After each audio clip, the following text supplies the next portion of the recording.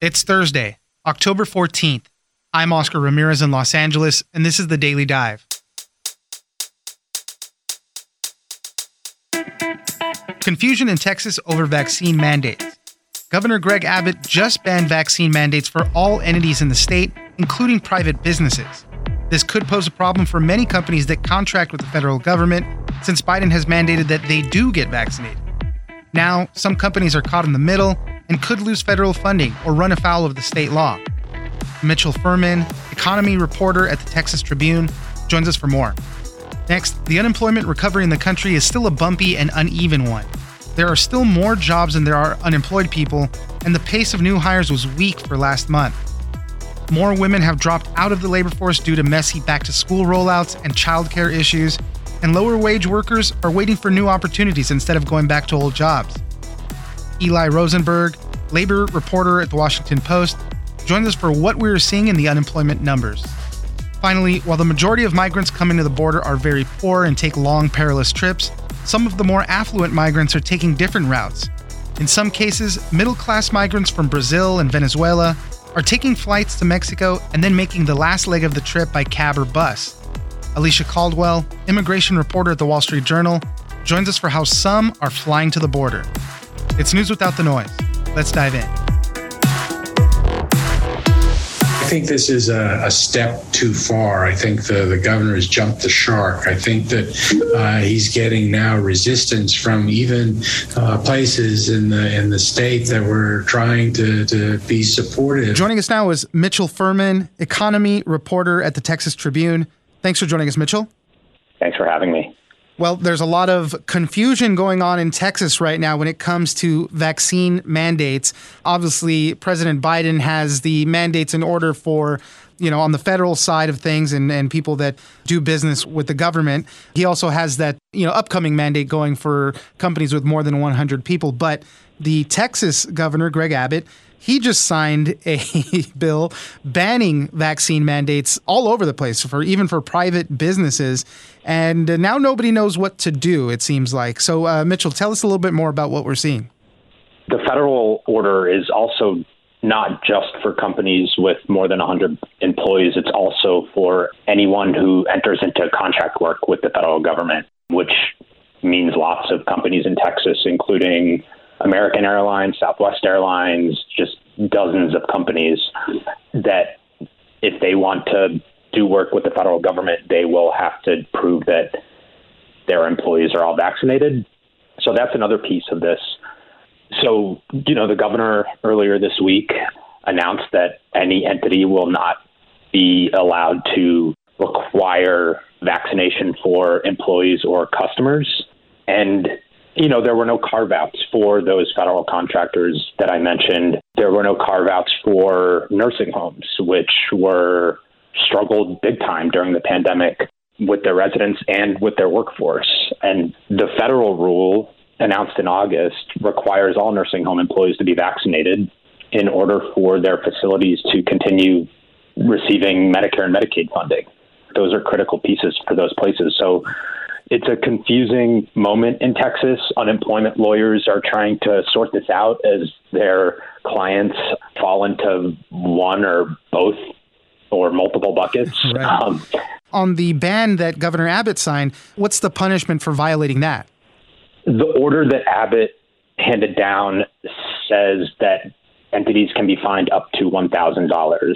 It is apparently that would be a one-time fine, but it was vague in the order, and it is unclear who would actually be doing the enforcing of that. Would that be the state's attorney general? Would that be local district attorneys? We've asked Abbott's office for clarification on these and other questions, but without clarification, we haven't heard back. So without clarification from them, all we can do is kind of quote the order as written. Going on with the Abbott law that he signed, it basically lets you get out of these vaccine requirements for a number of different reasons. You can say it's a medical reason. You can say, you can even say that you've had COVID before and you don't have to get the vaccine because you're protected, even though, experts really say that's not necessarily the case. You have antibodies, but you're not necessarily protected against getting it again.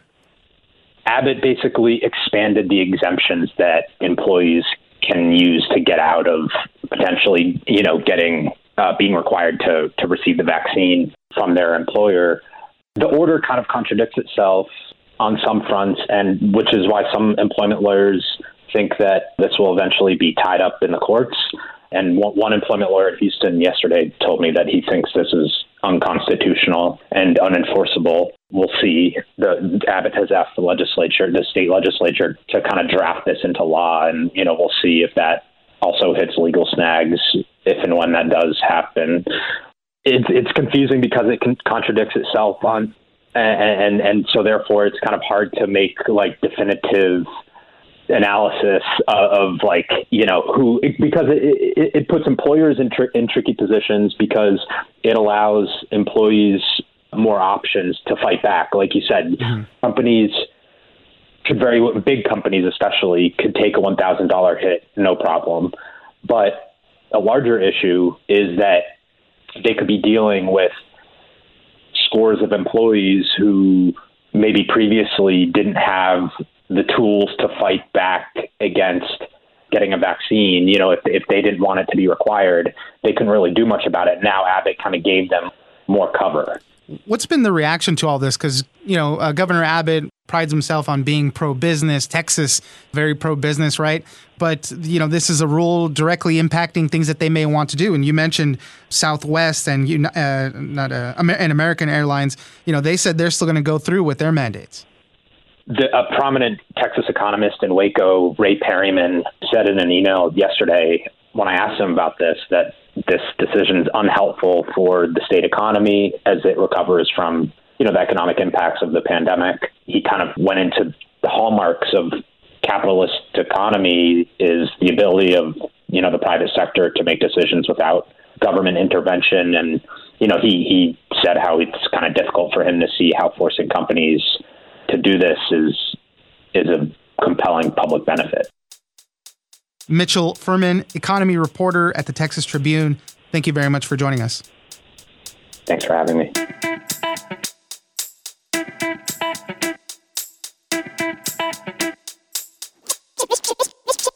And then you add on top the sort of normal growth in the labor market that would have occurred over the last year and a half. So economists say we really got to work our way out of that hole and gain more jobs in that a month to kind of be back on track with the recovery here. Joining us now is Eli Rosenberg, labor reporter at the Washington Post. Thanks for joining us, Eli. Thanks so much for having me. Let's talk about some jobs numbers that we got from this past month and kind of some of what we're seeing in all of that. Not many jobs were added. Only 194,000 jobs were added in September. And what we're seeing is we're seeing a lot of women dropping out of the workforce again, having to deal with a lot of school-related things. Child care situations is a huge issue. And, obviously people are just holding out for a better job, better paying job, things like that. So, Eli, what are we seeing with these latest numbers that we got? The report you're referencing there, September's job report, as you pointed out, was pretty disappointing. 194,000 jobs were added for the month, well below sort of estimates around the 500,000 range. And just to put that in context a little bit, 194,000 jobs for the month is sort of akin to the numbers we were seeing even before the pandemic. That would have been a fine month. But now we're talking about being in a hole of about 5 million jobs from what we had before the pandemic. And then you add on top the sort of normal growth in the labor market that would have occurred over the last year and a half. So economists say we really got to work our way out of that hole and gain more jobs in that a month to kind of be back on track with the recovery here. Women are a big part of this story. 309,000 women over the age of 20 dropped out of the labor force, meaning they quit. They stopped looking for work. I mean, that's a huge number there. Yeah, so September, was supposed to be this big month where the labor force really got back on track. We saw some good growth over the summer. It kind of slowed down in August, but people were really hoping that in September, with the kind of full reopening of schools and kind of the return to work and back to the kind of formal rhythms of life, that this would allow a lot of people, particularly parents and mothers, who'd been out of the labor force, who'd left the labor force potentially to take care of their kids or help them with virtual schooling and stuff like that, to really get back out there, look for jobs and start working again. That didn't happen. Like you said, 300,000 women actually left the labor force for the month. So just a huge disappointment there, and a sign, again, that, we're pretty far from a return to whatever the new normal is going to look like. A lot of the jobs, unfortunately, that are available are things in hospitality. We're trying to rebuild the restaurant industry and things like that. So a lot of people are hesitant to go back to that stuff. A lot of low-wage workers are just saying, hey, it's been bad for so many years. It's stressful conditions. We're just not going back. We're going to hold out for something better. So this is kind of the other angle of things. We're still seeing a lot of pain in that sector. Yeah, that's right. And it's there's a lot of different kind of complicated issues going on. We saw politically that unemployment benefits were largely sort of blamed for being the cause of the labor market woes. There's not necessarily evidence that has been a strong hold on the labor force. We're seeing, like we talked about, sort of childcare issues being a pressure for people.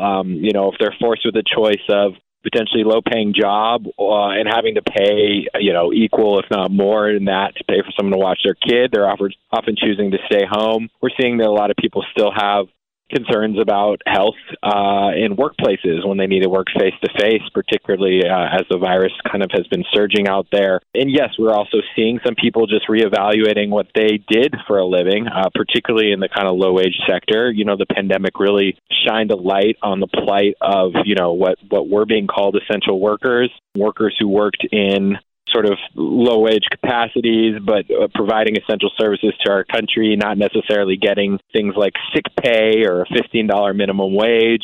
And now we are seeing some signs that workers the trade-off isn't worth it to them, whether it's losing that ability to take care of a family member or their kid, or having to go back and risk their health in a workplace that isn't paying them what they think is a fair wage. So there's definitely some sign that people are shaking things up out there.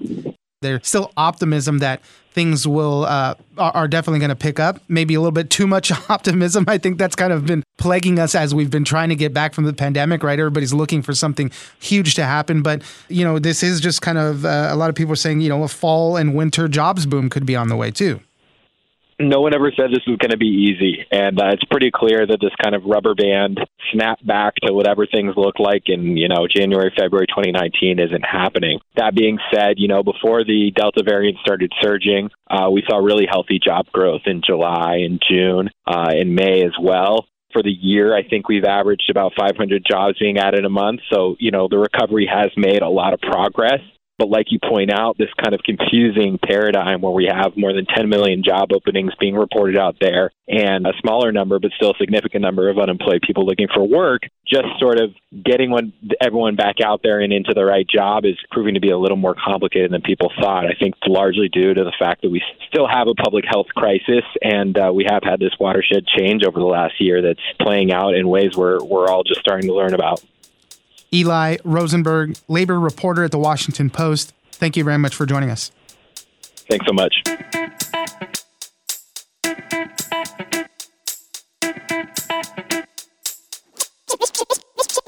Aid workers at shelters have noticed a difference in who's arriving. Folks with more resources, and again, these are not rich people, but they are richer than their poorer neighbors. Joining us now is Alicia Caldwell, immigration reporter at the Wall Street Journal. Thanks for joining us, Alicia. Thanks for having me. Wanted to check in on what's going on with immigration. When a lot of people think about migrants coming to the United States and crossing through Mexico, they're thinking of months-long journeys. They're thinking of people taking that train, working with coyotes, all sorts of different things. But we're also seeing an interesting middle-class migration coming to the United States through Mexico. We're seeing people from places like Brazil and Venezuela taking planes. They'll fly into Mexico and then make that last leg of the trip by bus or a cab or something and cross into the U.S. So, Alicia, what are we seeing with all this?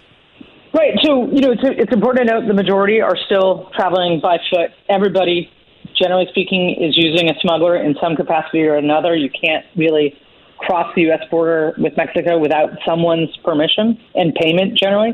But yeah, there's this South American middle class that, while it's not an American middle class, it's they have more resources than some of their neighbors, particularly from Central America or Haitians who had been living for several years in South America.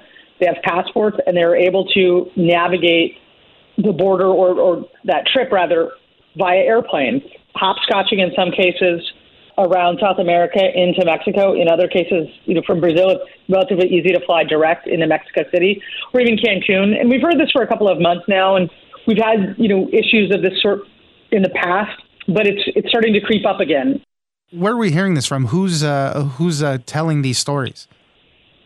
Well, one, migrants themselves are telling this story. I spoke to several people who described just that. They had come from Brazil or Venezuela, and they had made their way via airplane, a trip that took, generally just a couple of days, whereas by foot and, a series of cars and trains and taxis and so on can take months. So migrants themselves are telling us this, but also, aid workers at shelters have noticed a difference in who's arriving. Folks with more resources, and again, these are not rich people, but they are richer than their poorer neighbors. They're arriving in better condition, better physical condition. Right. Their clothing is not necessarily something that needs to be tossed away. They have a little bit of stuff with them. They also have, by and large, they're arriving to shelters after being released from immigration authorities, ready to roll. They've got plane tickets booked in many cases. They're off to reunite with relatives or friends already in the United States. And those arrangements aren't necessarily pre-made, but they're made between the time they're released from immigration authorities and when they arrive at shelters. And also what we're seeing, from these countries where they're coming from, right? South America and the Caribbean last year lost about 26 million jobs. So, that's pretty huge for what's going on out there. And you're right, they might have more resources, but they still feel compelled enough to, make the trip down and see what they can do out here. So that's part of the issue too. It's these countries here are just not giving them what they need anymore. The COVID pandemic hit everybody worldwide, right? We all experienced it ourselves. The greatest economic contraction in the world was in Latin America and the Caribbean. And so this middle class of some of these Latin American countries who would not have necessarily migrated in years past, this was sort of the final straw for them. As one source in my story described, it's a big decision to go from middle class, having some resources in your own country, to being effectively undocumented in the United States. Because just because these folks will be released and allowed to proceed with an immigration claim here in the U.S. doesn't give them resources. They won't necessarily immediately be able to work. They're going to have to rely on friends and relatives, whatever meager savings they may have. So you're going from having potentially a stable house, maybe a small business in some cases. You've made the decision that that's no longer viable, or your business has had to close because of that steep contraction, and this is now your option. Are a lot of them still getting turned away because of things like Title 42 and other programs like that? No, because Title 42 is kind of complicated. Ultimately, Mexico gets to say who gets to come back into Mexico. Obviously, Mexican citizens, they all get returned, generally speaking. By and large, Mexico has said they will accept most Central Americans, with some limitations depending on the region in Mexico. But by and large, folks from Brazil, folks from Colombia, and even Haiti, they're not always accepted back by the Mexican government, and that's their purview, right? They get to decide who's going to be repatriated back to their territory by the U.S. So what happens is it's complicated to repatriate somebody quickly to Venezuela or to Brazil. Right now, the U.S. is still not accepting, generally speaking, travel from Brazil into the U.S. So sending folks back to Brazil becomes complicated. Again, same with Venezuela. We don't actually have any consular or diplomatic offices open in Venezuela right now. And ultimately, a large portion of those folks are able to proceed into the United States with notices to appear back in court. It's not just a, hey, go on, there's the airport. You are processed, your fingerprints are taken, your photograph is taken, you're given this court notice to report back. In some cases, the head of household is given an ankle bracelet to track their movements, but it's a years-long process to resolve an immigration claim. Alicia Caldwell, immigration reporter at the Wall Street Journal, thank you very much for joining us. Thank you.